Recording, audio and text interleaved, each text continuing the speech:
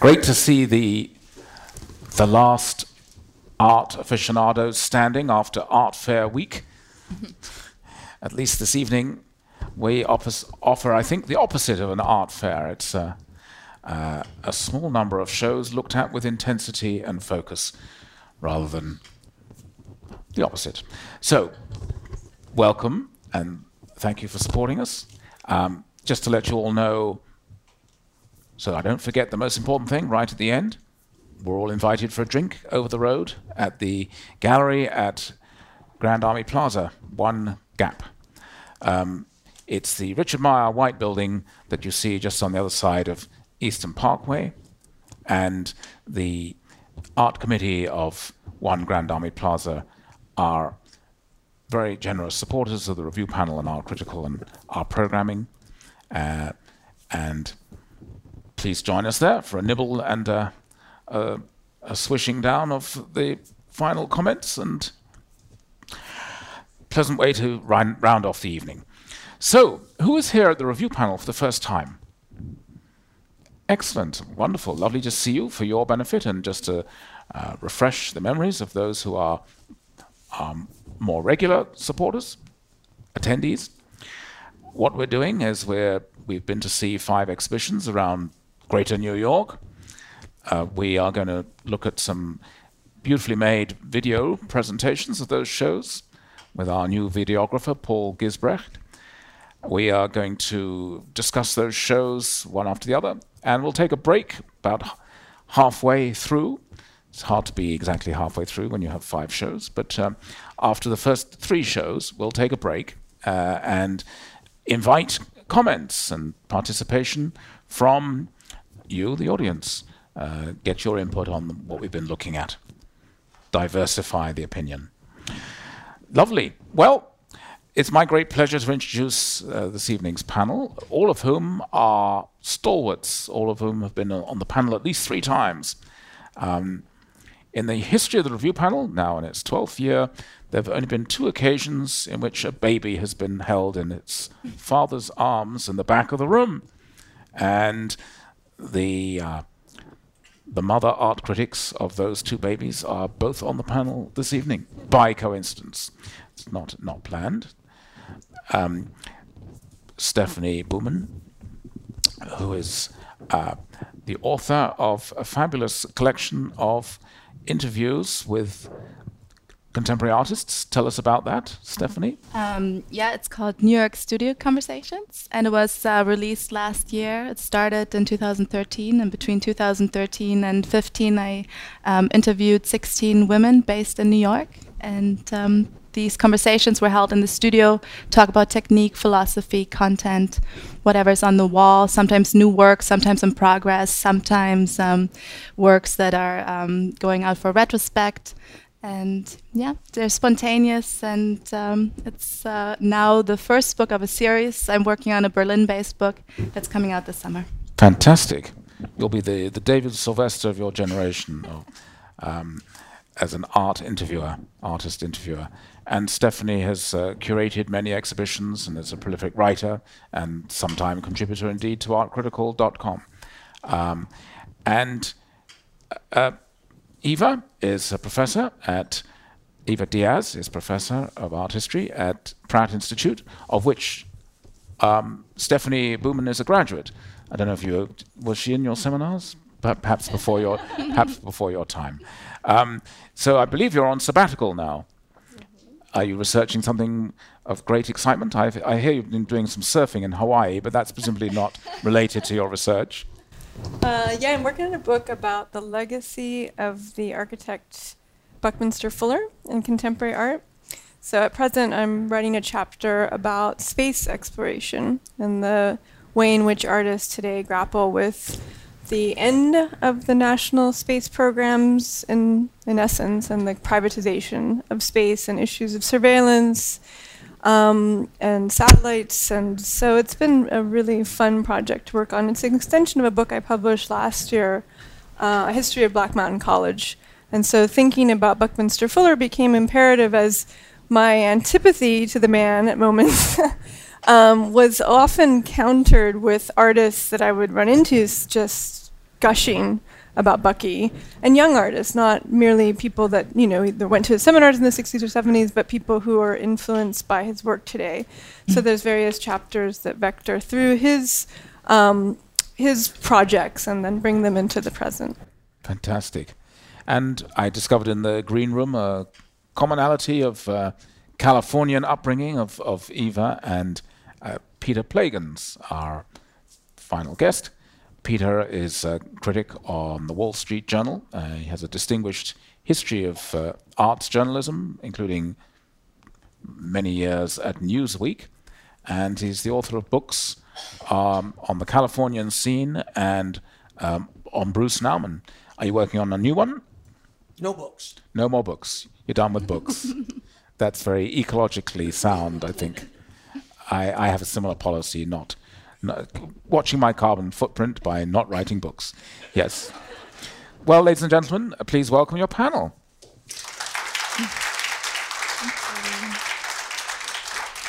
Now, the great advantage of these swivel chairs, panelists, is that we can just do a 180 degrees, and we can enjoy the videos with the audience as we're ready for video number 1.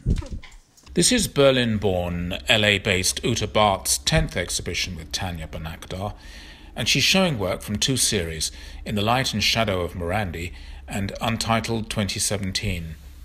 She's fascinated with what she refers to as Morandi's relentless repetition of the same subject matter in order to talk about composition and painting itself. I want the image to be deferred. I want to draw with light, the refraction of light as it moves through glass and liquids, to draw with shadow, and again, to use light as the subject in and of itself. The eccentric shapes of these photographs and the attention to their edges result from an unusual procedure that entails parallax distortion.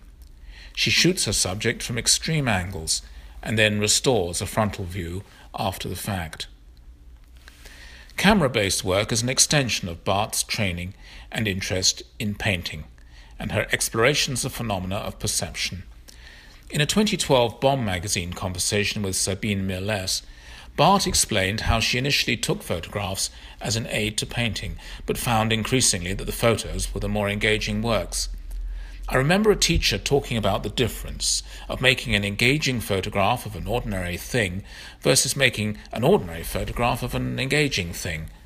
So early on I started pointing my camera at the incidental, the ordinary, and the insignificant information that surrounds us, but that we pass by without noticing every day. The series of the simple, whitewashed exterior walls of her studio under varying atmospheric conditions exemplifies this interest.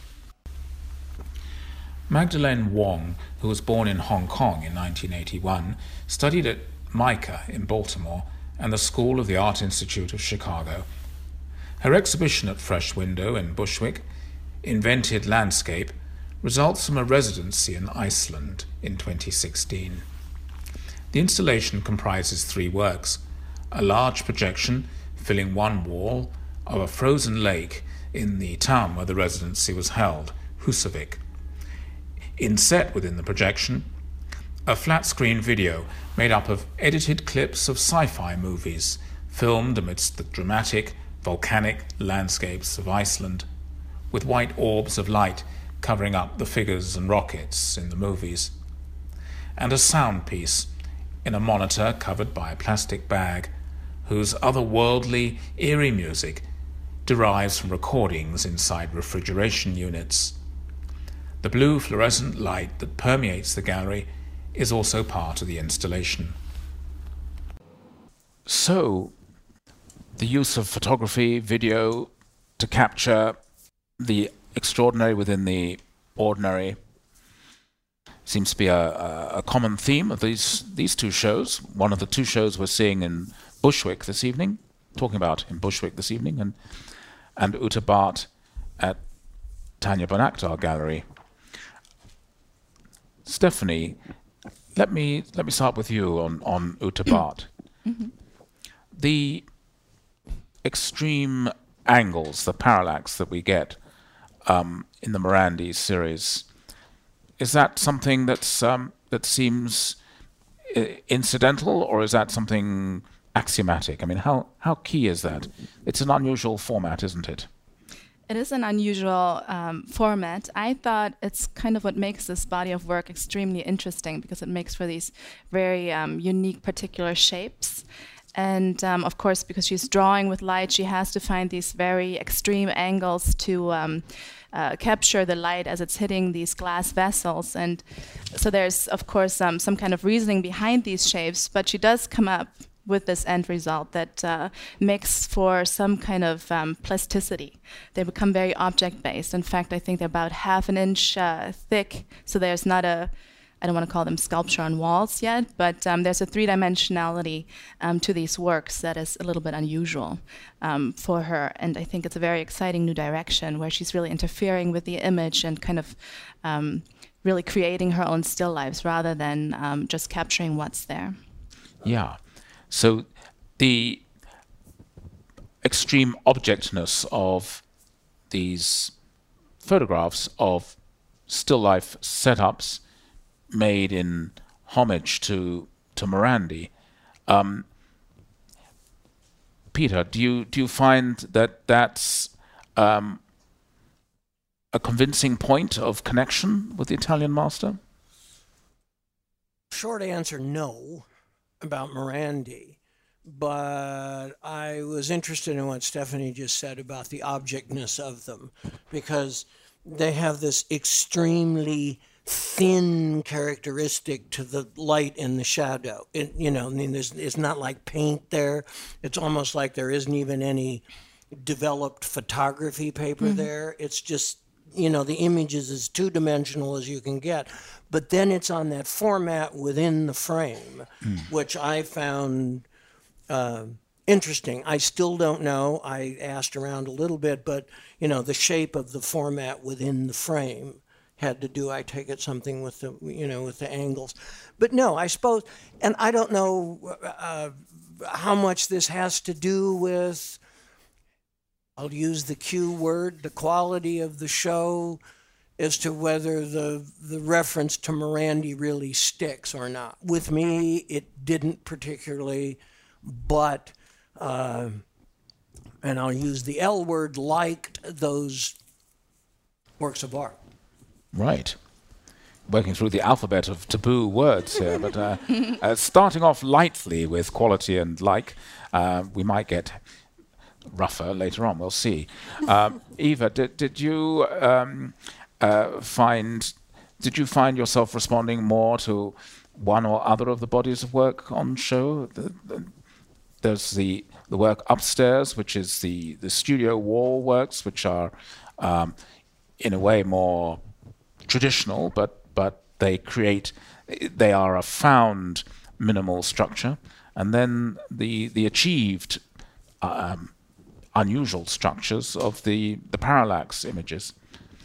Yeah, the works downstairs, which are the Morandi series, I mean, they're gorgeous. They're just so full of the kind of quality of reflection, and the surface in which they're photographed is often reflective, so you have this doubling of the vases and glasses, and it's really lovely.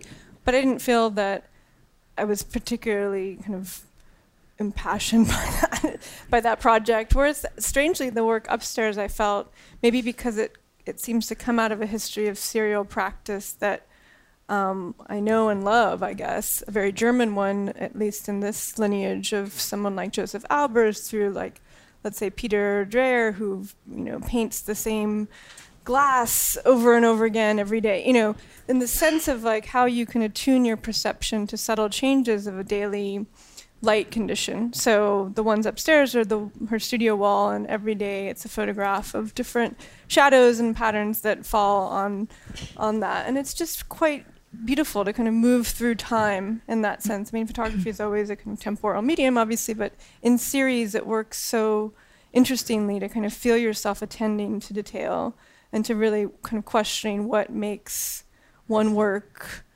hold your attention at all. Yeah. Considering they're so sort of monochromatic seeming and blank, and yet they are this very contingent moment of just looking and experiencing. And they have a scale that I like too, whereas the ones downstairs were sort of, kind of traditional, sort of, I don't know, like 30 by 40 kind of portable feeling. The other ones enveloped you were much larger. So I guess I felt drawn to that sequential aspect of the Untitled series. I find myself also more convinced by what was upstairs. I thought the harmony with the architecture upstairs was obviously serendipitous, with the skylights, some of which were actually reflected in the framed works. But it seemed in a way a little more kind of honest. It was just straight up, this is this wall, and this is this wall with different lights, different atmospherics. Downstairs seemed to be the opposite of Morandi, flat and tricky. So it left me confounded as to why we should how an homage to an artist who is so succulent and straight in a way should have that result. But Stephanie, what's your... I think it's really about the meditative quality that's the homage to Morandi, not so much that she has vessels here. It's about the seriality, and that you can take a similar subject and just observe it and study it and create some kind of work with it over a long period of time. And it is different from the body of work upstairs because she is interfering. So she is manipulating, and she's very honestly doing so. And the fact that there are these extreme shapes make that very evident. So it's a whole different engagement with the work, with the subject. I think it's interesting that Mondrian wasn't mentioned in the press release, because you look at these works, you see the stark grit. I mean, that's certainly another reference there, as well as upstairs. Yeah. Upstairs, the Beckers also came to my mind, Herndon, Hilda Becker, because of the return. Well, it's the opposite. It's returning to one location and finding new yield as far as phenomenological information is concerned. So less taxonomy, more phenomena. But yeah, the shapes make them intriguing downstairs in the Morandi series. They make them intriguing, and one is forced to pay attention to the support, and that, I guess, is Morandi-ish. But could I get Peter or Eva to give a defense of those eccentric shapes? Or did they seem a bit gimmicky, perhaps? It wasn't so much the shapes, and this is not a negative.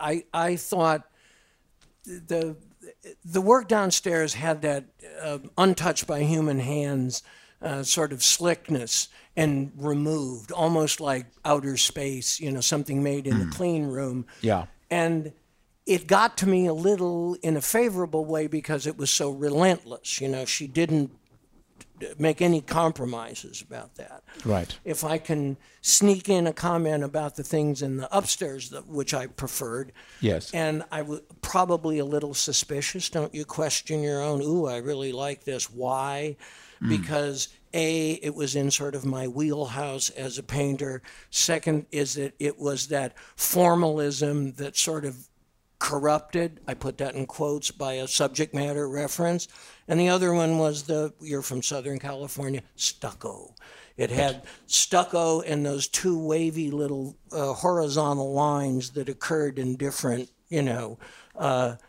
everything in there. The only thing, and they did segregate them, the ones with the shadows of the trees on them, I thought if we're going to get this stripped down and pure, leave those out.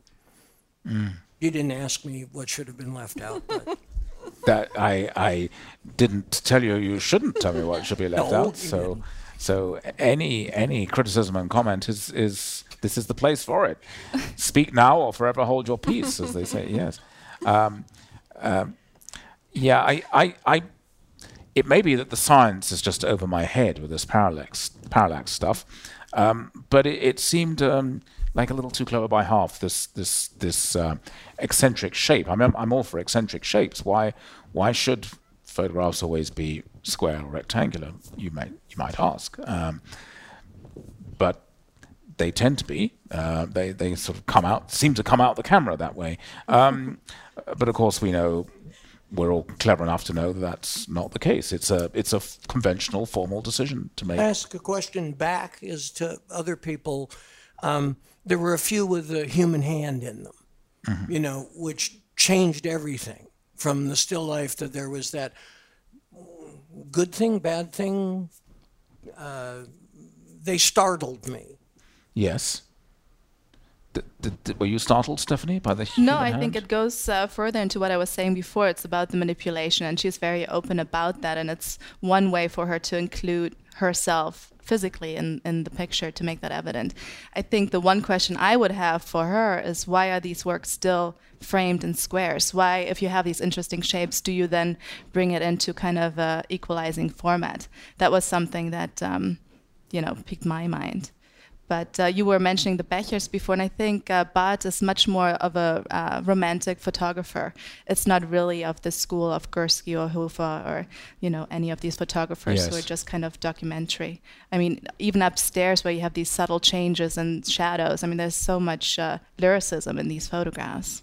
They seem minimalistic at first or formulaic, but then they come kind of to the romantic realm for me. Yeah. Yeah, but there's a kind of...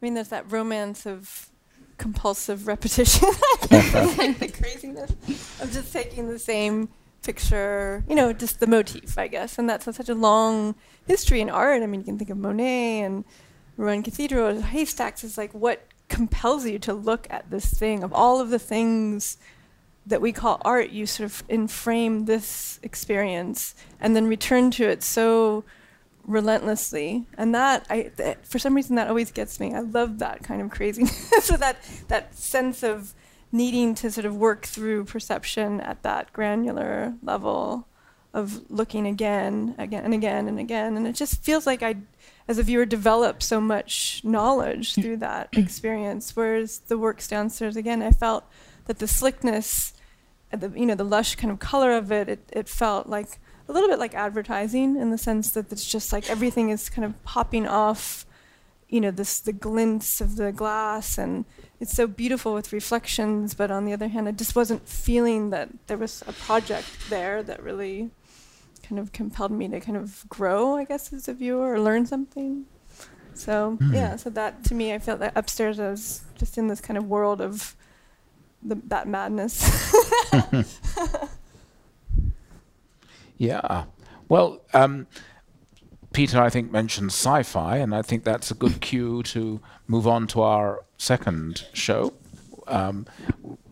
We're looking at Magdalene Wong, her show, The Invented Landscape, at Fresh Window Gallery in Bushwick.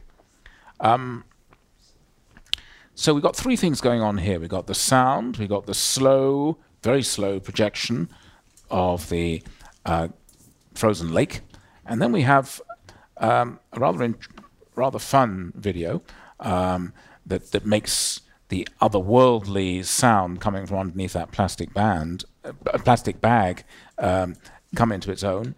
A doctored selection of movies that use Iceland as its stage set, as its setting, sci-fi movies in which Wong has erased or has superimposed these orbs of light over either the personages or presumably the spaceships or whatever else is happening in those sci-fi movies. Did this seem harmonious, or how pleased were you, Eva, with the balance of these three effects, these three pieces within this installation? I thought it worked well. As a kind of installation, it worked well, and those three components slotted together nicely. Although, in some sense, I felt that there was maybe something that could have been pushed in terms of the sort of sci-fi Iceland theme. I immediately thought of Journey to the Center of the Earth, the Jules Verne, having, they begin in Iceland, and it's kind of the seminal sci-fi one of the early sci-fi novels, I guess. And so there's this kind of rich history of the foreign, or the kind of alien terrain, I guess, of Iceland being, kind of compelling to an imagination of some otherworldly site. And I don't know if those three things together captured that. Or, I mean, obviously so many films have been set there, which is where the center film comes from. It's a collage of I think it was like 6 or 8 different films, like Interstellar or Prometheus, that use Iceland as Mars or other planets, and yet somehow it didn't kind of add up to that sort of immense longing that we experienced to sort of to be estranged from landscape, at the same time that we know that these movies are all filmed on Earth. And so, I don't know, there was something that kind of didn't quite add up to the... I guess it's just hard to quote Hollywood movies because they're so good at what they do in terms of transporting you into this other, space. And so a collage of them with these other components of the installation didn't quite get to that. And ironic to give us the small, relatively small, flat screen for what's probably the most kind of oceanic of the experiences. Maybe that's a factor. Peter, did you find of intrinsic interest in the film, in the video of the?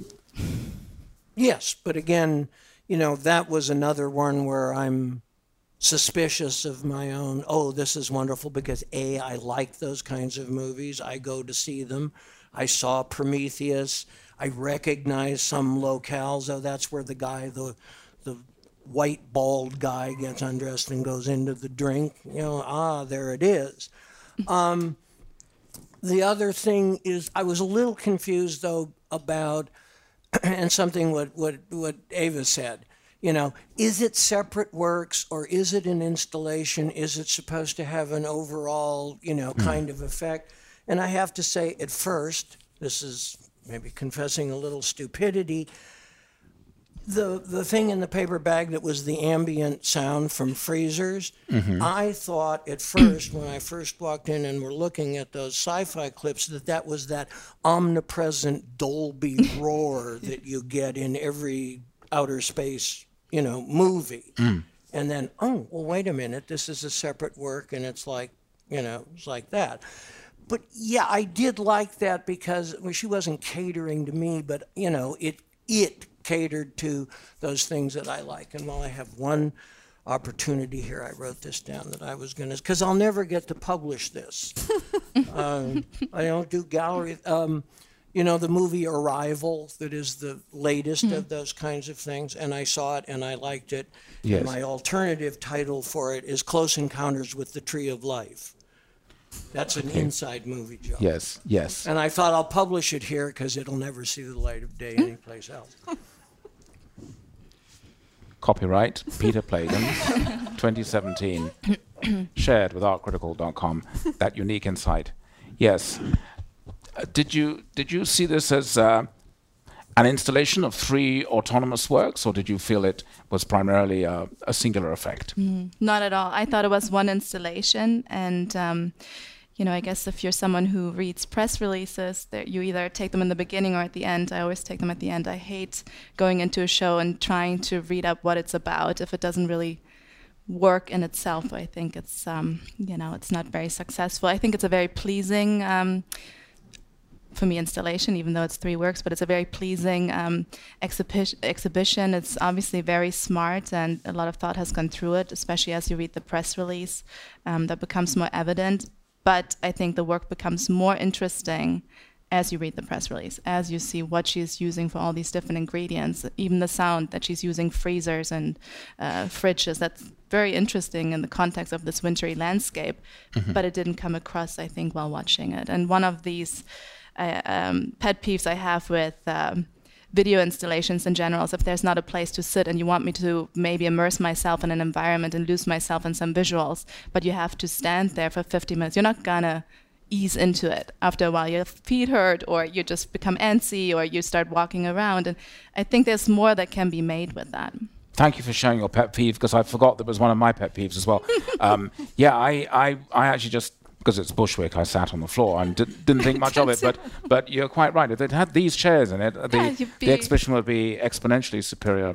You'll take 40. You'll watch it on a loop. Yeah, well, I probably would have spent the whole day there and meditated. It's nice coming from Uta Bart's white walls to the white landscape here. They're both. There is something interesting going on between these two. I mean, no doubt we could find half a dozen or a dozen other exhibitions at the moment in New York that could feed a similar trajectory. But very different, obviously, sensibilities, generations, these two artists, but finding something otherworldly in what is just around you. But with Wong, it's conceptually very layered, isn't it? And there is this. It may be a problem, it may not be, but the fact that you may well not intuit what the artist intended without the press release, perhaps means we have this yardstick to judge and to find wanting a show that requires that knowledge that it's three pieces. I did like the way it had been brought together, though. I thought the sum was greater than the individual parts, but the long slow installation, the long slow projection was very long and very slow. If one was really going to have to spend 24 hours there to actually see any change in this glacial landscape, a glacial aesthetic experience, one could say. And then the video, kind of fun, but yeah, definitely art about art fun, right? A sort of a little slice of Christian Marclay type prank with the movies.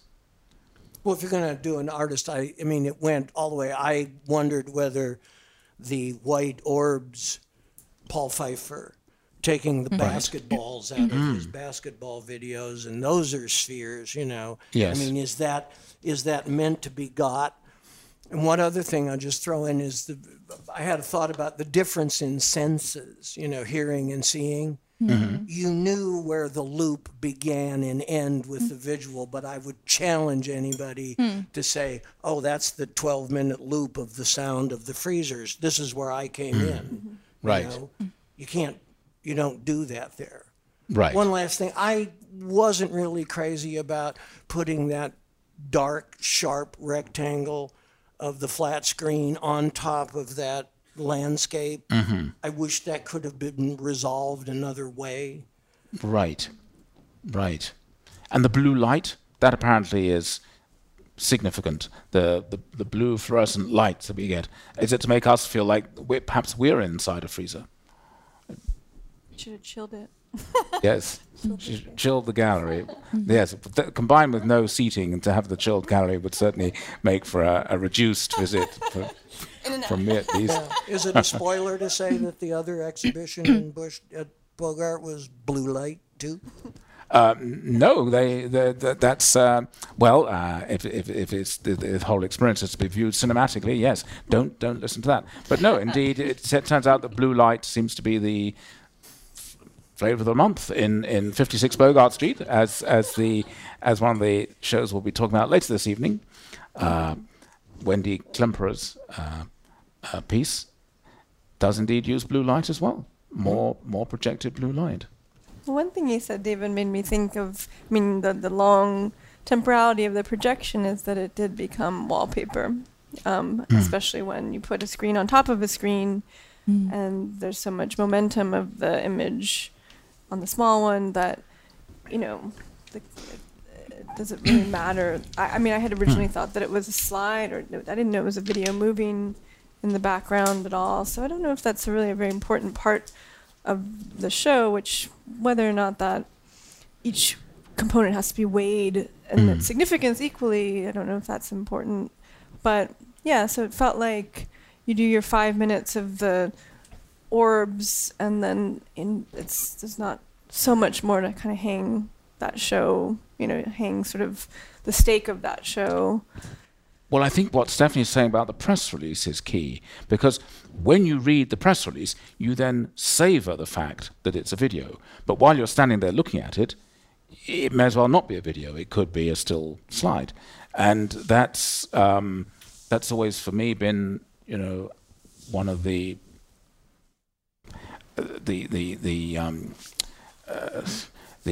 faults of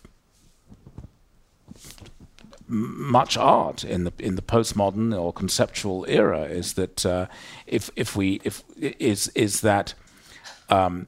you can get what you get from it, but to know that there are those extra layers, and sometimes the extra layers are not just extra layers, they are there would be no layers without those extra layers. That the problem, I guess, it ages one a little as a modernist or a formalist or whatever it's being called these days, to have a negative view of program music in art, to have to read something to learn how it was made and what it's made of in order to then to get the aesthetic experience, seems with visual art to be self-defeating. But this is a good example of a show that is a pleasant show, and then you read the press release and it becomes an interesting and pleasant show. Mm-hmm. Well, you can have, I think, a kind of an inviting middle ground, which is, who is it, Alfred North Whitehead, the true work of art creates the taste by which it is to be enjoyed, and you could do a riff on that, that the true work of art writes its own press release and informs you. But it probably is asking too much of a work of art to explain everything and answer all the questions. But I would go so far as to say the work of art should prompt the questions that you then go to the press release and say, well, what was that all about? And then obviously matters of degree there. Some of them you really need to read these long backstories, and it's a weakness. And some of them are all too obvious, and you don't ask any questions. So perhaps it's a good middle ground that Wong provides us with an experience, and that when we learn more about her history with that place and her inspiration with the video, it gets better. I really liked, just to go back to that format, and you were talking about this, Peter, but I really liked that aspect that you had the rectangular screen and the rectangular projection, because that was the one intuitive place for me. So it made me right away think of Malevich's black square on white ground of stark contrast. You have the contrast between this fictitious landscape against this natural landscape, and that was for me the only point of entry to really get into the work without reading up on it. So that was, for me, maybe the strongest aspect. I actually savoured and liked the fact that the different support systems, between the difference between projection and screen, was being deployed almost as a symbolic form. I think, with video, again, probably betray my generation, just call anything moving a video. But the technological advances are generating medium specificities, even within what we still perhaps some of us think of as a novel medium of video.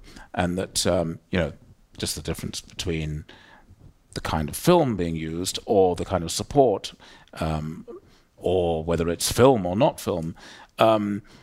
These might seem technical incidentals, but the real artists are going to the real artists never take anything for granted and extract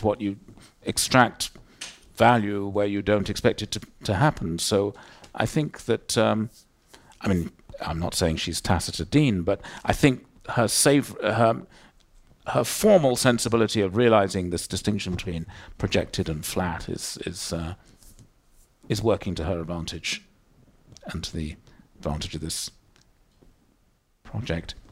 Great. Well, let's I don't know. Let's the audience decide.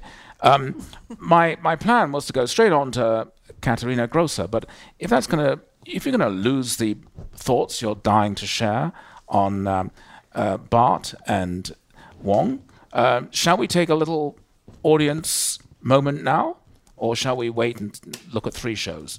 Who's for now? Anyone got things to say already? Wants to take that little break now?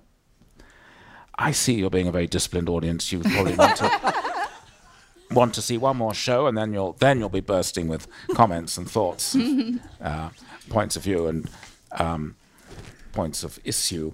So let's take a look at our next video, please, which is of Katharina Grosser at Gagosian. Although this is Katharina Grosser's first solo exhibition in the city, she might be familiar to New Yorkers from her celebrated public commission Beach House from last summer, an outdoor painting on a derelict army bathhouse and its surrounding terrain in the Rockaways, Queens, the last stop on the A train. This prompted Paul Laster, in an interview with Grosser in Time Out, New York, to ask whether the artist thinks of herself as a painter, a sculptor, or an installation artist. She's a painter, she told him. I'm interested in the space generated by the painted image and how it can appear in any kind of existing field, be it architecture or the mundane situations of everyday life. For me, painting isn't restricted to a canvas or a wall. The fulsome display on West 24th Street shows she is no stranger to working in 2 dimensions, however. She favours the spray gun over the brush, working with stenciled shapes that become familiar forms as they recur in different canvases. Her Gagosian show includes large-scale, untitled works from various ongoing series, all made within the last year, and 1 painted sculpture cast from styrofoam in aluminum. Katharina Grosser was born in Germany in 1961 and currently lives and works in Berlin. Right. Is she going to be one of your interviewees, Stephanie?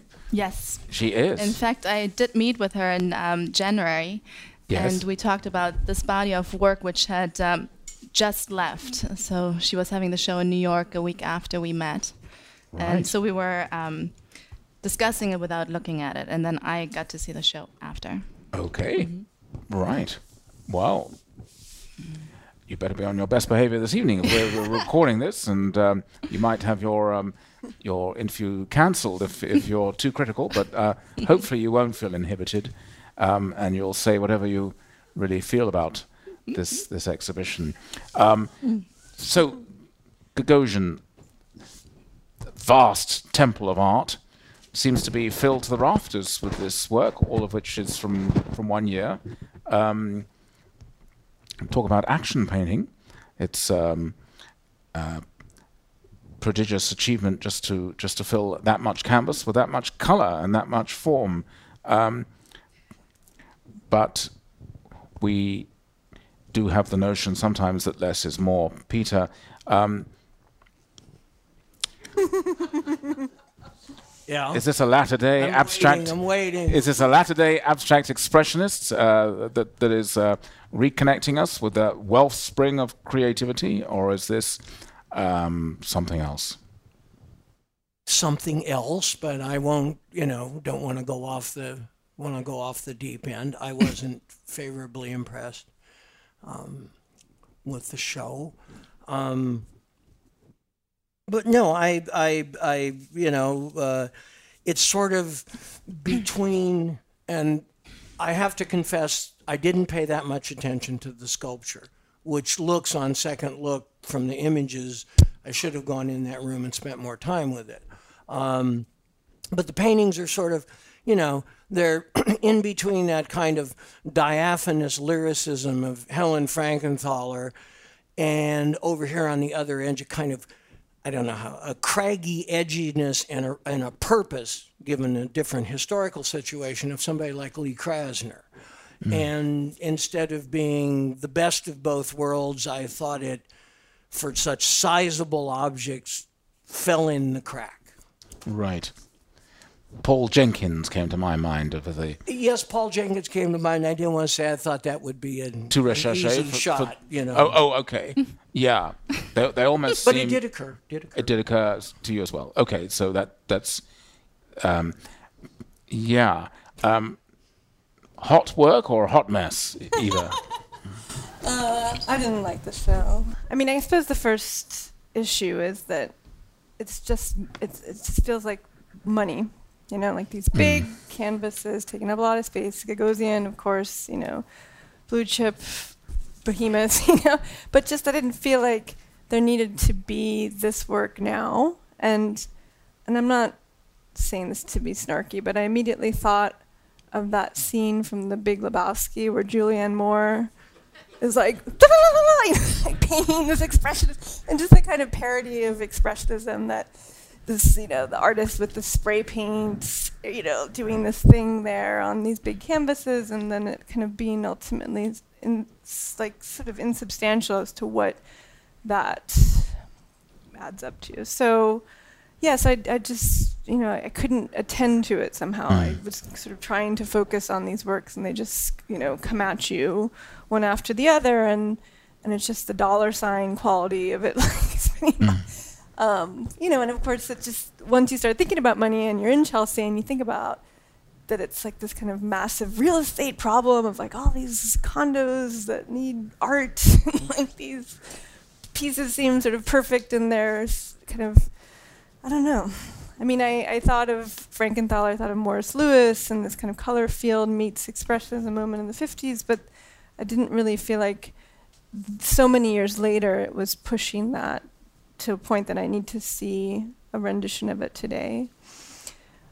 Then again, when she did the piece in Rockaway, which we didn't see an image of, so I don't want to talk about it too much, you know, I live in Rockaway, and I, you know, enjoyed sort of having a kind of thing there, you know, that Klaus Biesenbach has been sort of bringing contemporary art to Tilden in particular. But I didn't think that as a public art installation was particularly amazing. It's sort of pictorializing this former military space as this kind of spray of color, and it just feels like it's like Instagram candy. Like people just want to take a picture of this bright thing with the dunes around it, and what that really means as an intervention was not clear to me. So this show, as a kind of follow-up to that, didn't impress me. Right. Yeah. I found it impossible to take them seriously as abstract paintings. They didn't come with the authority that they had been achieved. They felt like a set repertoire of effects. It almost felt like the imagery had been phoned in, or rather had been perhaps photoshopped in. I don't know. It just their closest contemporary point of comparison would be Carrie Moyer, I think. But the sense of awareness of the history of abstraction in Moyer, who creates effects that sometimes don't look dissimilar to Grosser's, but the intelligence is palpable in Moyer, and the effects seem gratuitous to me in Grosser. I would suggest that actually the strongest thing in the gallery was the sculpture, that I spent the most time with it, and it's because of its weirdness, and also the sheer inappropriateness of image on thing, that specific is a sort of betwixt and between. It's not really sculptural, it's not really painterly, but its dynamic comes from its being so in between. But it seemed the sculpture also made me think, Stephanie, that she kind of needs the props that she gets in these big commissions that she does, and the beach house that Eva was referring to is, the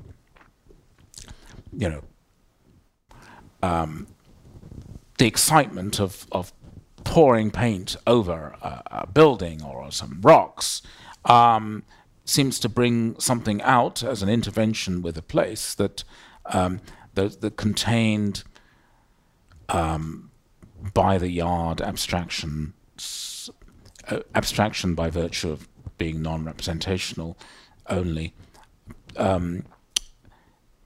left me very cold. But can you convince me of what I'm missing?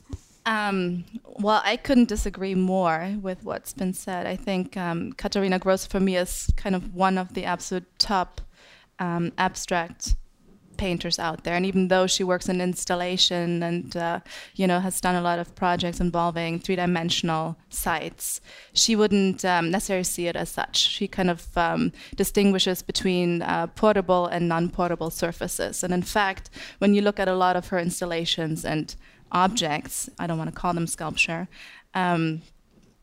they do become flat when you really focus on color and form. And I think that's part of the interesting vocabulary that she has. It's about color and form. There's really no line there. In fact, the only sense of line you get in these paintings is when there's been so much paint that it starts dripping. So the drips became paint. And I thought these are absolutely fantastic in the sense that they are so conscientious of the history of abstract art.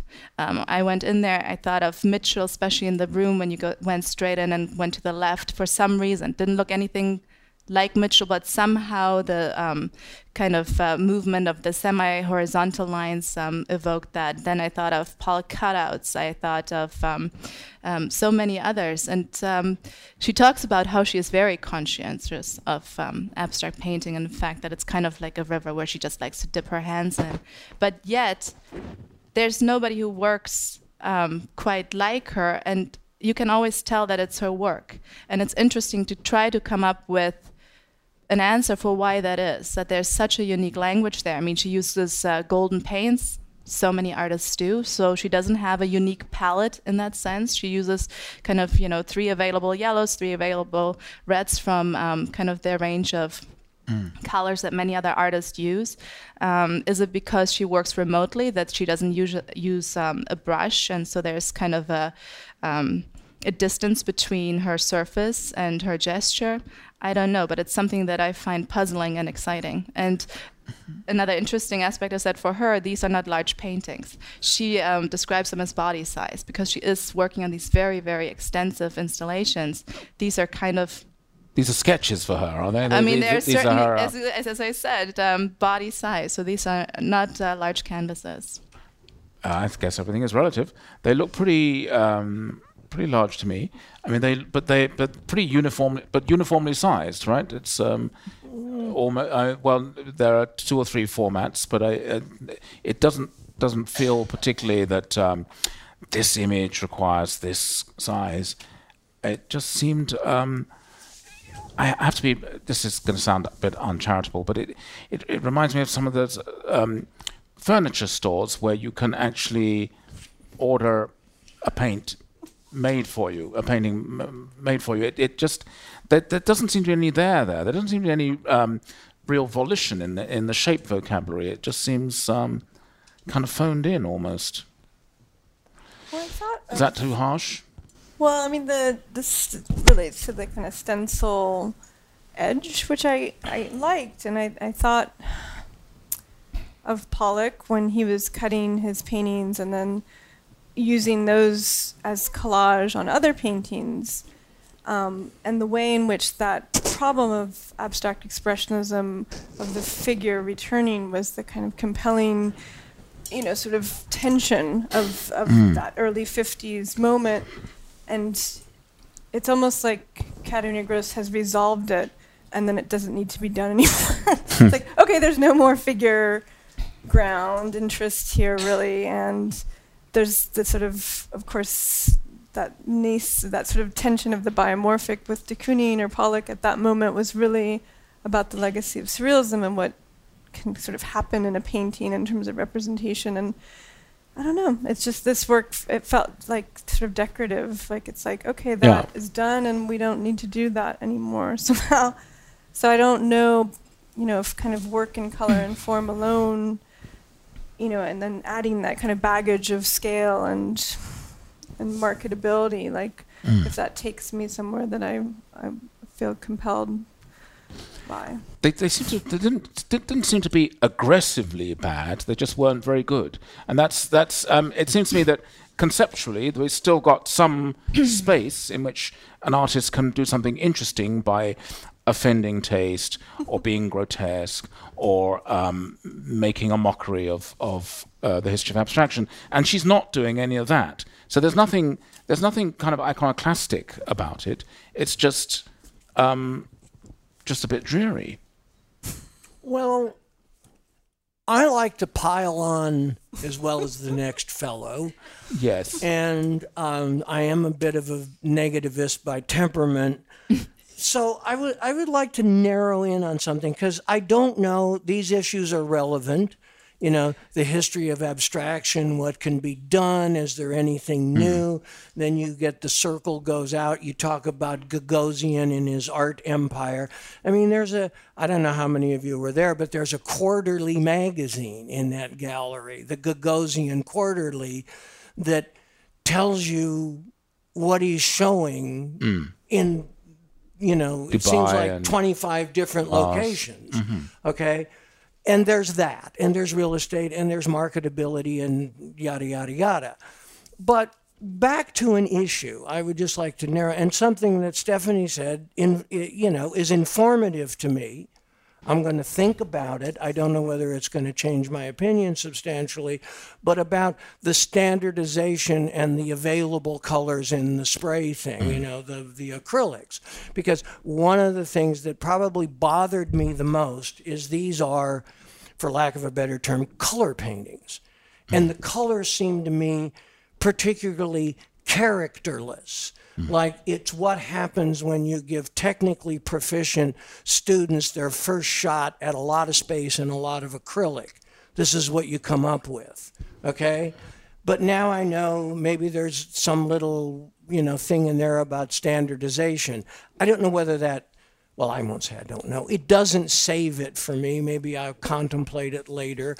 And one last little thing is, the excess spraying has this little drip that comes down, and I got close and I looked, and I thought what's the word I want? It's not opacity, is that it has a physical 3-dimension, that little drip. And some of the little beads on the end of them even pucker up, you know, ruins the whole infusion of the space and the canvas being the same thing. It's an old Greenbergian thing about, you know, color field painting. When you stained into the canvas, you didn't have that Cezanne problem anymore of this is the surface of the canvas, here's the space, does it come out? You know, it's all one. And then they had these little materialistic things, and I thought, nope, you know, attention to detail.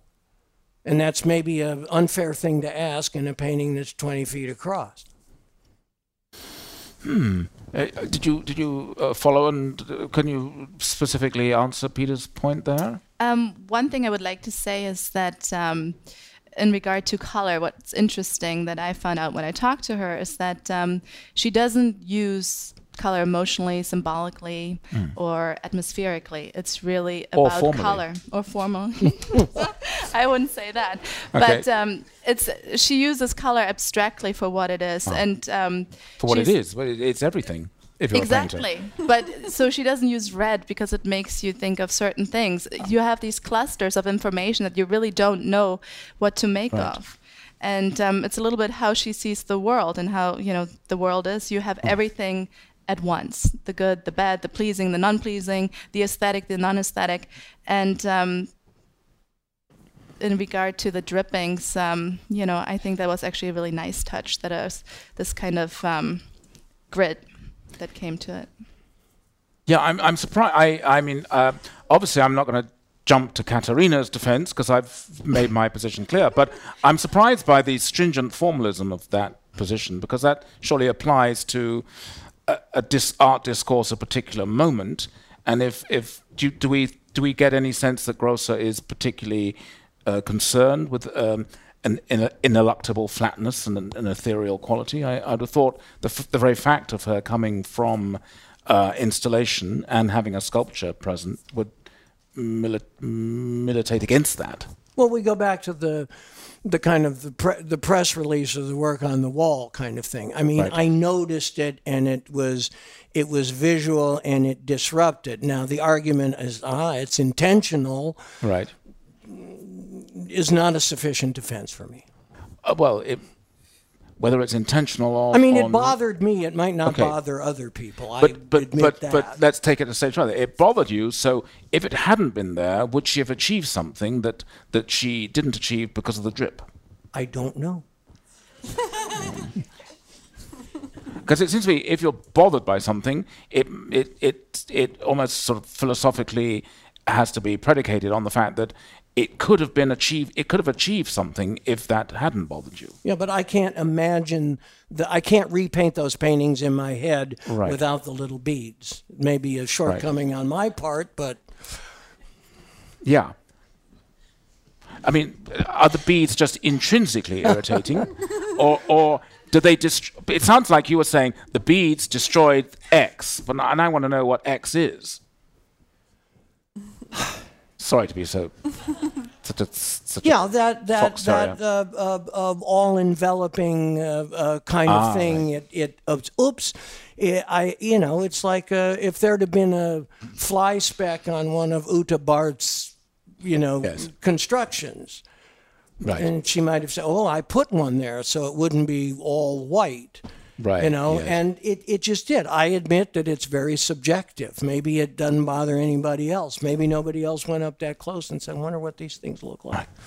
Okay. Yeah, I didn't want to torture you with that. That's fine. Excellent. Well, audience, we got 3 shows there, and a little bit of heat generated in that last discussion. Are there some grosser fans who want to back up Stephanie and come to the defense of these paintings and have the rest of us on this panel go back to Gagosian tomorrow and take a fresh look through her eyes and yours?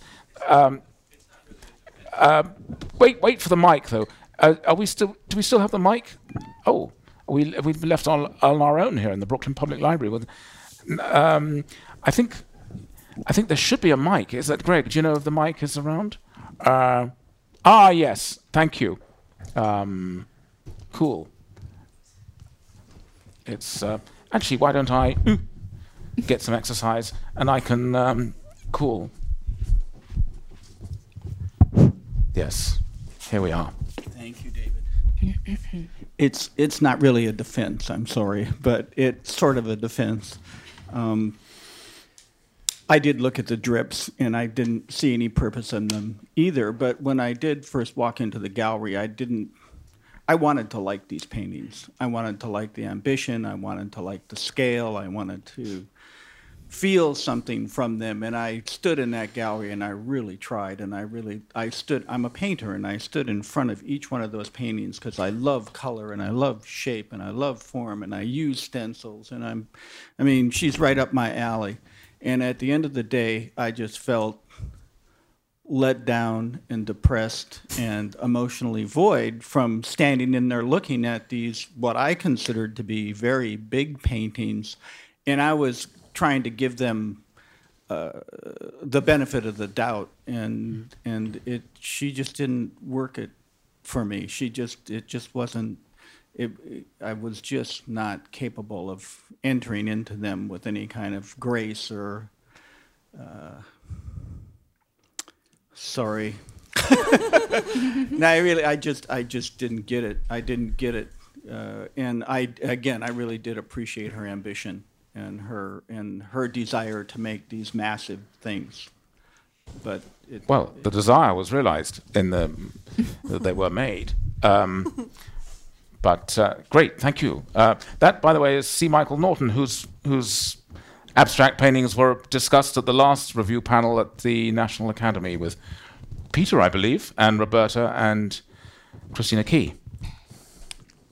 Hi, I wanted to know if you all thought that if the paintings were smaller, this could have helped them. I felt like I kept going back to your question of why this now. And in a way, I felt like they were so big. It was so big to see kind of like the same color palette as, say, Adrienne Genny, you know, and those drips reminded me a little too much of Joyce Pensado. But so I don't know. I felt like I was doing a lot of work to look at more or less a lot of the same kind of colors, a lot of the same, you know, the same sort of combinations of colors for a pretty picture, and then that same weird drip, yellow, black, red for an ugly painting. But I don't know. I wondered if the size could maybe, if you all thought the size was a significant obstacle. Great. Thank you. I think it is important because I didn't really look at this show as a selection of single works, as I looked at it as kind of an immersive environment. And in fact, she works on many paintings at once. And I think it's part of the strength of that show that you go in and you just become enveloped by painting and color and form. And I don't think it's meant to just zoom in on one work at the time, because there's, you know, certain stencils that become repeated. There's some variety, but they all kind of build on top of each other. It's more kind of like a musical composition in that sense. So I think you need that scale to kind of be immersed by it. That's my answer. But, though I feel that the installation work she does, where she will have this kind of continuous flows of streaking of color over sculpture, and then sort of piles of what look like pigment because they've been so saturated with color, if it's like sand or some kind of dirt, and then the walls, and it just becomes this kind of wash all around you. That really feels like immersive. But here, the discretion of each object sort of standing as this thing, some of them even did have a kind of form emerging, in the sense that there's a kind of ground that the color comes out of. It didn't feel like they really came together as one space, although of course the scale of Gagosian Gallery and the scale of those works does dwarf you as a spectator, in a sense that it's all around you and vast. But I wondered why that she seems to have some success with those kinds of spraying the paint everywhere thing. Like, why do we need to go back to painting as this portable, sellable object of a kind of large scale then? Like, what I didn't see in her work that it needed to go there. And then that makes me, I don't want to be a cynic, but it makes me just think, well, you make a shitload of money like selling out the show, you know, and it's like, it's harder to maybe sell that one immersive installation or something. I don't know. I just didn't, I mean, again, I didn't feel particularly moved as the comment you made. You know, there's a void there, I guess, of what you experience, and so then what fills that void might be where the cynic does step in and say, well, Great. It's just money. Thank you, Eva. Yeah. Thanks, David. I wanted to touch on the Magdalene Wong show for a moment. I spent a good amount of time at the opening, you know, at 56 Bogart when the show came up, and sort of immersed myself in the installation, or the three pieces, however you want to put it. And my first impulse, my first thought when I saw it was, this looks like residency art. Looks like the kind of thing which somebody goes to Iceland for a month and shoots a bunch of video and whatnot, and comes back and presents it as this kind of exoticized landscape. And despite, you know, some more interaction with the work over the course of the evening, I couldn't really shake that feeling at all. I did have a certain empathy for the freezer piece, a certain, you know, I like the humor of it, this idea of having a cold space and a warm space and a cold space. The needlessness of a freezer in Iceland. But beyond the sort of the chuckle from that, I don't know, it just sort of felt like, you know, fetishizing this kind of landscape. It looked like every other Icelandic residency art thing that I've seen. And I'd be interested to know, somebody who is from Iceland, who grew up in that kind of environment, what they would think of this sort of work. Right. We will have to get Bjork to go and review it for us. Great.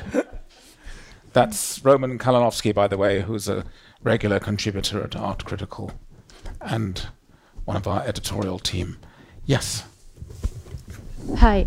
About the Katerina exhibition, I tried to go and see it without the bias that is in Gagosian, and I feel that it needs. I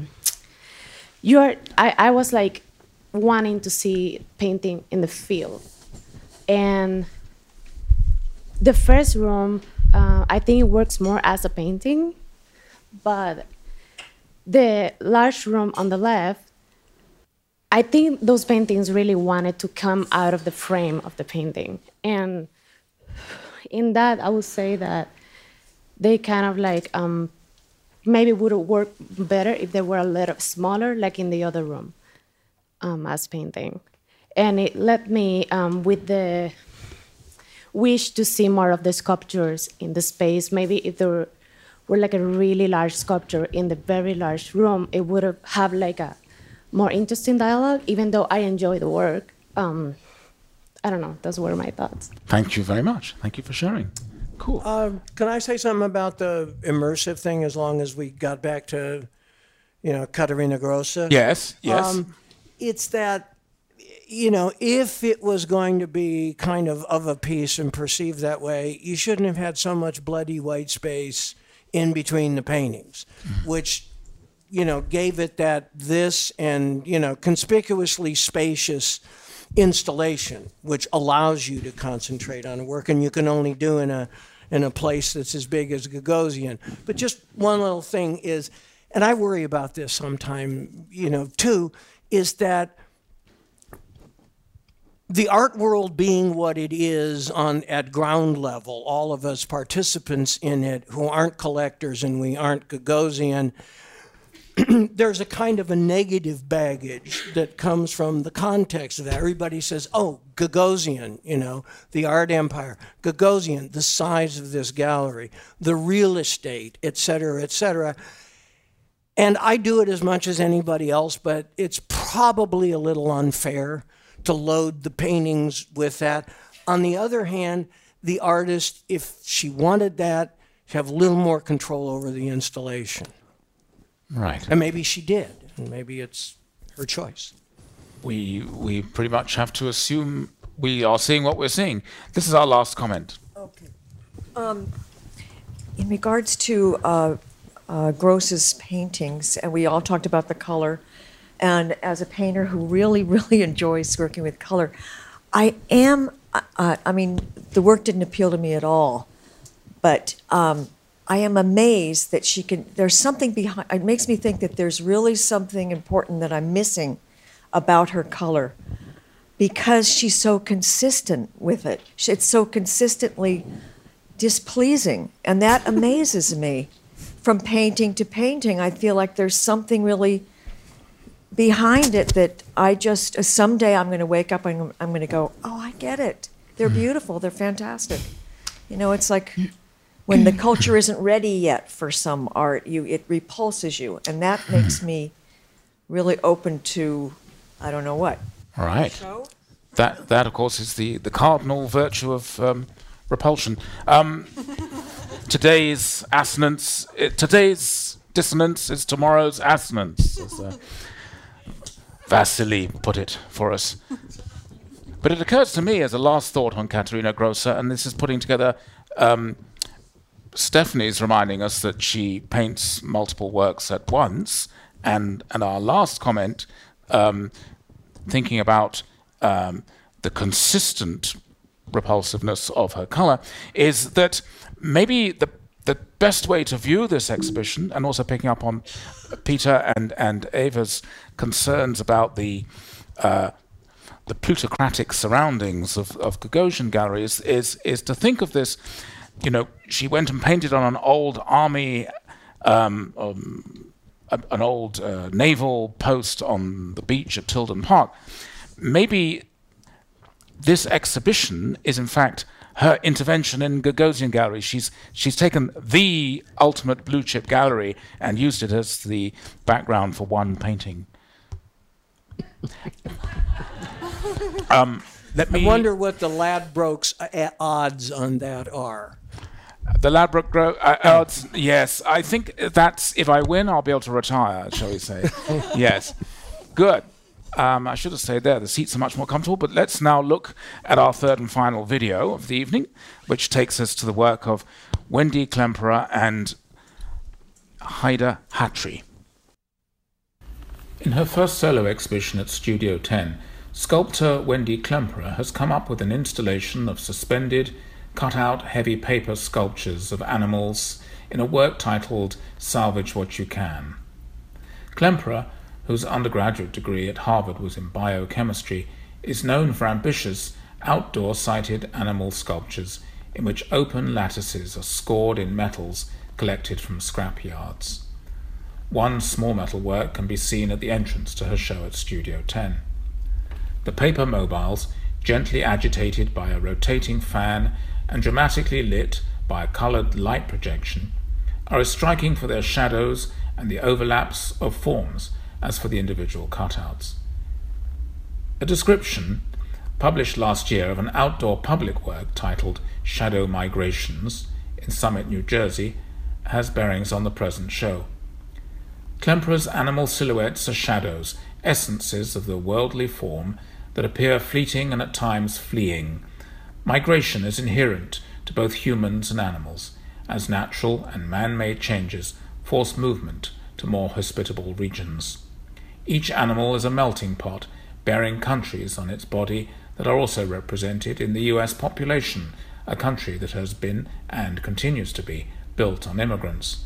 The nations represented are also a record of where that animal once thrived, or at times, where they are most threatened. New York-based German artist Haida Hatri is no stranger to controversy, with bodily-based works that often test boundaries of acceptable taste.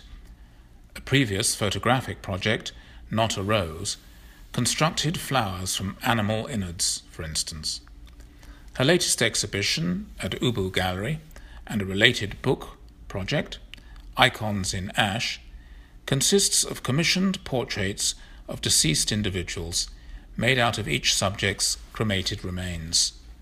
According to fabled art critic Lucy Lippard, only Haida Hatri could have dared to confront and collaborate with eons of belief systems and taboos to produce these evocative portraits of mortality and its mirror image.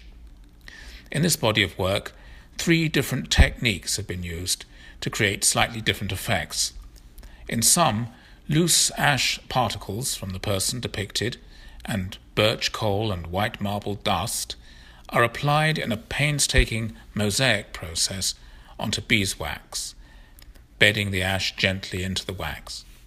In others, ink drawings or airbrush paintings are either applied directly onto a slightly uneven surface of ashes, or else use as their support an emulsion of ashes and binder, giving the portrait the feeling and texture of a fresco mural painting. An eerie, elegiac necropolis feel, perhaps uniting these 2 last shows we're talking about. Klemperer made me think a little bit of felt like I was in a cave with the ominous blue light and the shadow play and the slight Lascaux feeling of all those animals bouncing around. And also all the platonic implications of shadows in a cave. Eva, what sort of experience did you have with Wendy Klemperer? Not that good, I guess. I liked the shadows, and I liked the way that, you say the kind of Lascaux-like sense of flickering cave, it was there with this kind of, I guess, technological mediation of that kind of almost black light feeling, but I didn't like the objects themselves kind of going, with sort of like this lilting motion of the fan. It seemed like what was much more interesting were the shadows, and the objects kind of felt like a little, they were flimsy, but just sort of flimsily constructed. She, I guess, had found construction materials to make them, but that didn't really come across. It really just felt like, sort of paper project gone excessive somehow. But I did like the way that these different species commingling, sort of like lupine and, these other kinds of things of the wildlife all in this mix. I thought that there was something that could have been pushed, and maybe pushed in absence, in the sense that if you got rid of the actual stencils, then, and maybe did a projection or something of that, maybe, I don't know if some of you have seen the Paul Chan Seven Lights project, where things are sort of light moving these objects and animals and things up, in this sense of up. I kind of thought of that in the way that light alone can do so much, and that the object maybe doesn't need to be there. The silhouette is good enough. Yes. There's almost a sense, perhaps, and I'm not coming down one way or the other on the show. I think it has qualities that I respond to, but I have some reservations. But there's an interesting, that following on from Caterina Grosser, an artist who's seems to have made her medium out of the outdoors and that interaction with nature, that maybe Klemperer's natural habitat is the wilds, is the... I only know them from reproduction, although I've also seen her studio, which is a big yard in Bushwick. But that rusted metal needs the elements to finish it off. And so this is her foray into the white cube, and a compromise or a new way of thinking through issues was perhaps required. Stephanie, did you find yourself coping with that issue, or did you? It's hard to say what the issue is. How did you respond to this show? I agree with Eva. I think there's some difficulty in the way it was displayed. I actually took my 3-year-old daughter to this show, which was both kind of sweet and terrifying. Sweet because she loved it, but terrifying because she wanted to grab every single one of them. And so I think this show appeals to kind of the joy of nature that we all, or most of us hopefully share. And there's a playfulness, there's some kind of naivete in there, there's some references to Native American art. But if you work with an installation where you try to especially use shadows as kind of an integral element, you better make sure this gallery is really dark. And there was some kind of light sources coming from different places and weird shadows that were not meant to be part of the work. And I was kind of thinking, in contrast, successful examples, think of Kusama's Mirrored Room, for example, where you really get into some kind of world and then you step into her installation, you're really, in a different sphere. Here I felt I was always kind of looking at the gallery, trying to hang some silhouettes and do some shadowing. So that part was not successful, but I do think that she can take that a lot further. So there's a lot of potential there, and there's certainly something I think a lot of us crave is kind of to, step into something that makes you feel really good. The colder mobile aspect, I think, is there, and then having them as animals. But then these are not. There is something playful, but this is not a childlike, or this is not a nursery kind of image, is it, Peter? There's quite. I think there's a sort of intended darkness and tragic notion in this work. Yes, I mean there's the disappearance of species and the ruination of the environment and the imperiled animals, etc. I was here early and I came out and I sat. This is why I said to you in the waiting room about. To go against this exhibition was sort of like going against the voice of God, because that video was so impressive and your narration was so, and I thought, since I've been out here, I had the feeling of that should have been the medium. It wanted to be a kind of, William Kentridge sort of narrative thing with shadows. And why did we need the paper things? And when you looked up close, she wasn't overly fussy. There are pencil lines of the cutting, the cutting out, etc. I think my two big objections were the cliche postures of the animals. It was right out of the book. I mean, she made Deborah Butterfield seemed iconoclastic, Deborah, is that who I'm talking about? The the sculptor of the Yes. horses, and she uses that known posture of the horse, all the time. And as Stephanie pointed out, and maybe this is the opposite of what might be called the Gagosian problem, those galleries in 56 Bogart are modest. And so you have things going on with the person running the gallery and the light coming in from the door. But a black curtain, little Yeah. black tape. I mean, it's not Yeah, it's not impossible. To fix. Yeah. Right. Yeah, and it's difficult. Magdalena Wong seemed to have dealt with it more successfully. She's in a basement, so that's Okay, that's right. You have to go through that other door. This is an easy exhibition probably to be snarky about, Right. and so I'm trying to refrain from that. But there was a certain, I don't want to say, a cheesy entertainment quality about it that I wished hadn't been there. right. Okay, yeah. I perhaps made too much allowance for the fact that it was Bogart Street, not Gagosian, and try to imagine. Yes, this I could see this working differently in the pristine conditions of a museum-like setting, but I feel that. In a way, a key to the show was that small metal piece that you see just as you're coming in or leaving. That is, I gather, more indicative of, or more representative of what Klemperer does, and that the cutouts then have that problematic status, the paper cutouts of being almost sculptures, like the metal piece, and also just being vehicles for where the real sculpture or where the real work lies, which is in movement and shadow and silhouette. So, but I felt actually that the poses of the animals were not so cliched, and what I enjoyed was the distortions achieved by the actual bends and curves of those paperworks into less animal. You often got distortions of one animal bleeding into another, so there was a kind of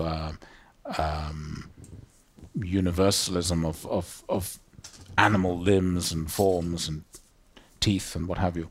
Well, two things she got. I mean, that interesting. That's a bad word, but the hint at skeletal structure, but they aren't skeletons. That was Right. one, and then the inclusion all of a sudden of the rutting dogs. I thought was Right. it wasn't a glamour moment for the animals. Yeah. Was I the only one that noticed that? No, I think we all. Well, there are two dogs who are. There might soon be a litter. Yes. A little animal action going on. Yes. Okay. Well, I'm not sure. As the sole voice on the panel, I can't do for Klemperer what Stephanie so admirably did for Grosser, of sustaining the argument because of a degree of skepticism I have myself. But I did get pleasure from this show, and I hope our audience did from visiting it. Just out of curiosity, how many of the audience saw 3 or more of the 5 exhibitions that we're looking at this evening? Very, very good. Well, part of the... unfortunately, one of the shows has now finished. I think the Wong, is that one that was on until the 5th of March? But you can still go and see Klemperer and make up your own mind, and all the other shows have time to run yet. Great. Well, we come to the last exhibition that we're considering this evening, Haida Hatri, Icons Ashes. Sublime new technique or morbid gimmick? Peter. I don't think it's a gimmick, but it's a extreme example of reading the press release or being familiar with the artist, etc. Because what you do have are kind of slightly grungy, out of focus, small, weirdly framed because the boxes are so deep, and there's this, and then only when you read this stuff do you get the thing about the taboos and the cremation ashes, et cetera, which is sociologically and anthropologically and all that sort of stuff interesting, but as pieces of something to look at, no. I was much more taken by the reliquary of books and memorabilia than the portraits. Right. Now, this is a theme of the evening, actually. This discrepancy potentially, or between what you read and then what you see, and then what you see again once you've read it. But here, I think I would take issue because when I first, I saw the book before I saw the exhibition, so I did learn what was going on. But when I first saw reproductions of the images, they seemed like tasteful and competent charcoal or graphite drawings of people. When I learned what they were made of, there was an initial feeling of squeamishness, but on closer examination, particularly of the diversity of textures and surfaces between them, I couldn't stop myself from feeling differently about them, just as one would feel differently seeing a sculpture and learning that it's ivory. I mean, one knows that ivory is hard to carve, and so therefore traditionally one had that feeling about ivory. Now we know also that elephants are endangered species due to the fetishization of ivory, so even if it's from the Middle Ages, it's hard to look at an ivory without feeling what we feel when we look at ivory. Eva, did you feel what do you think the relationship was between the symbolic value of the technique and the actual formal results? I wasn't that shocked or moved by the fact that they were cremated remains of people. I thought the portraits were quite lovely in the sense that you got a sense of the liveliness of the person, I guess, in their life. And what I really liked in the show, though, was the duplication of certain portraits that allowed you to compare the techniques, or at least be aware that there was something going on here with authenticity and inauthenticity in a sense, because it's like what can be more of the body than the ashes, and yet there's this duplication going on where some people are represented multiple times. So there's this kind of doubling of like, okay, here they are again, let's try again to get the sort of, the essence of the portrait. And I also really liked the reliquaries. Some of three of the men that were represented had objects from their lives, or in one case, James Purdy is an author, and there were many of his books there adjacent to several portraits of him throughout his life. And it was really interesting to see their stuff with their portrait.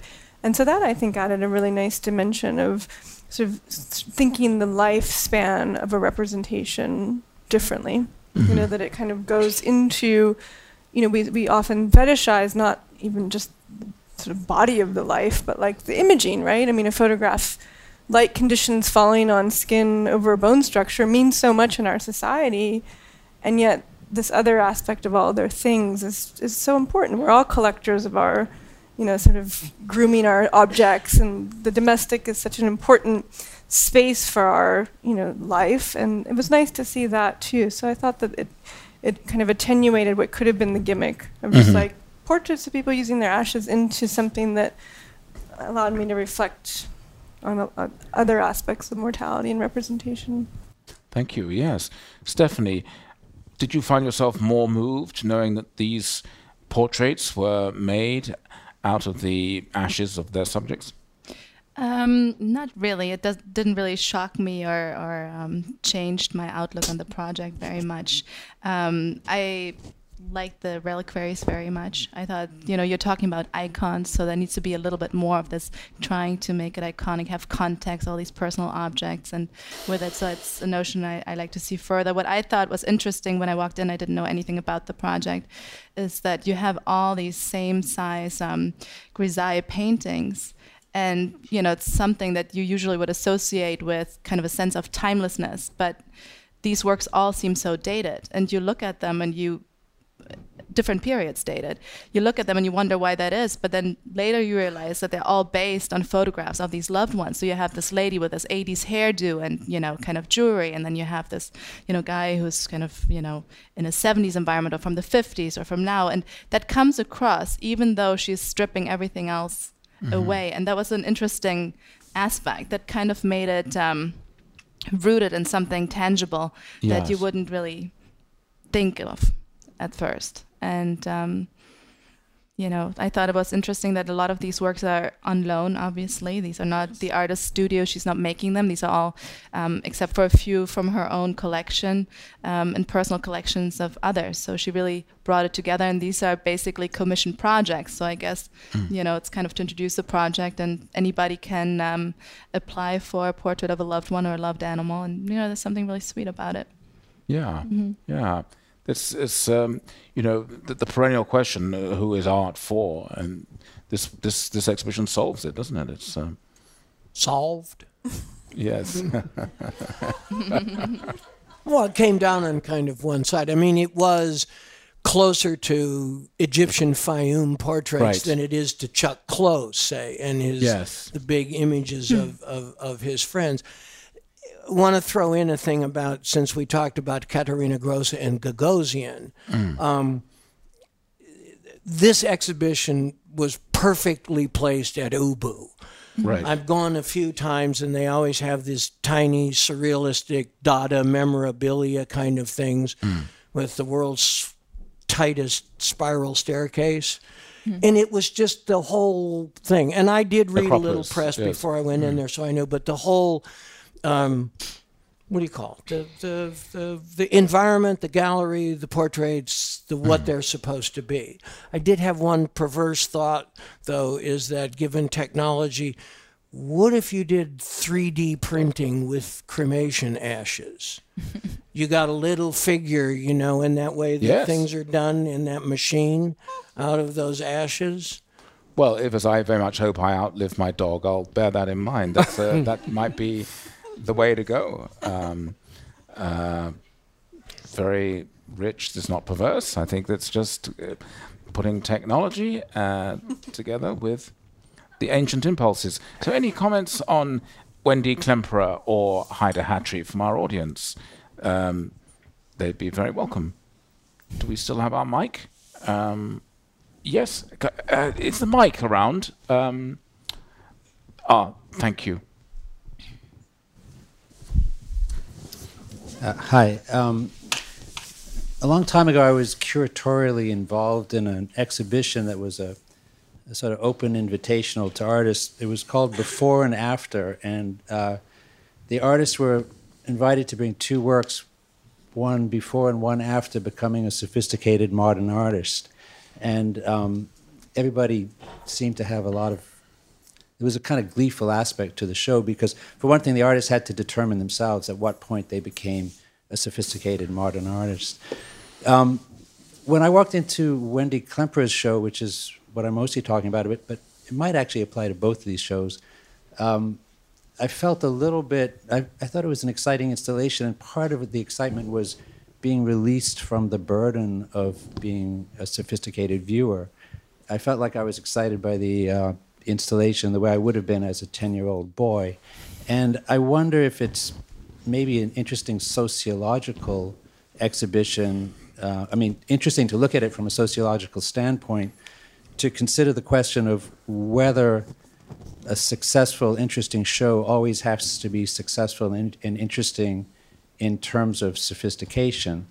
And I think that this is a problematic position to be stating at these times because we have a government that is giving populism a very bad name. So, but I think it's interesting sometimes to look at an exhibition like Wendy Klemperer's from a sociological standpoint, and probably it applies to both exhibitions, actually. Right. Or indeed any exhibition. Yes. Well, I liked Wendy's exhibition very much, and I found that there were a number of different ways to kind of look at things there. I mean, on the one hand, it looked like the animals were flying and kind of dancing, and it was something very positive. And then the other way I felt about it was like ghosts, like there was something scary happening. And I think it was very powerful that those two things were made to put together. I just think that was a very strong way of putting some ideas out, and I really appreciated it, seeing it. And cool, thank you. More comments? No, I think that's a great note upon which to end, because it's a positive. It's the audience striking back. It's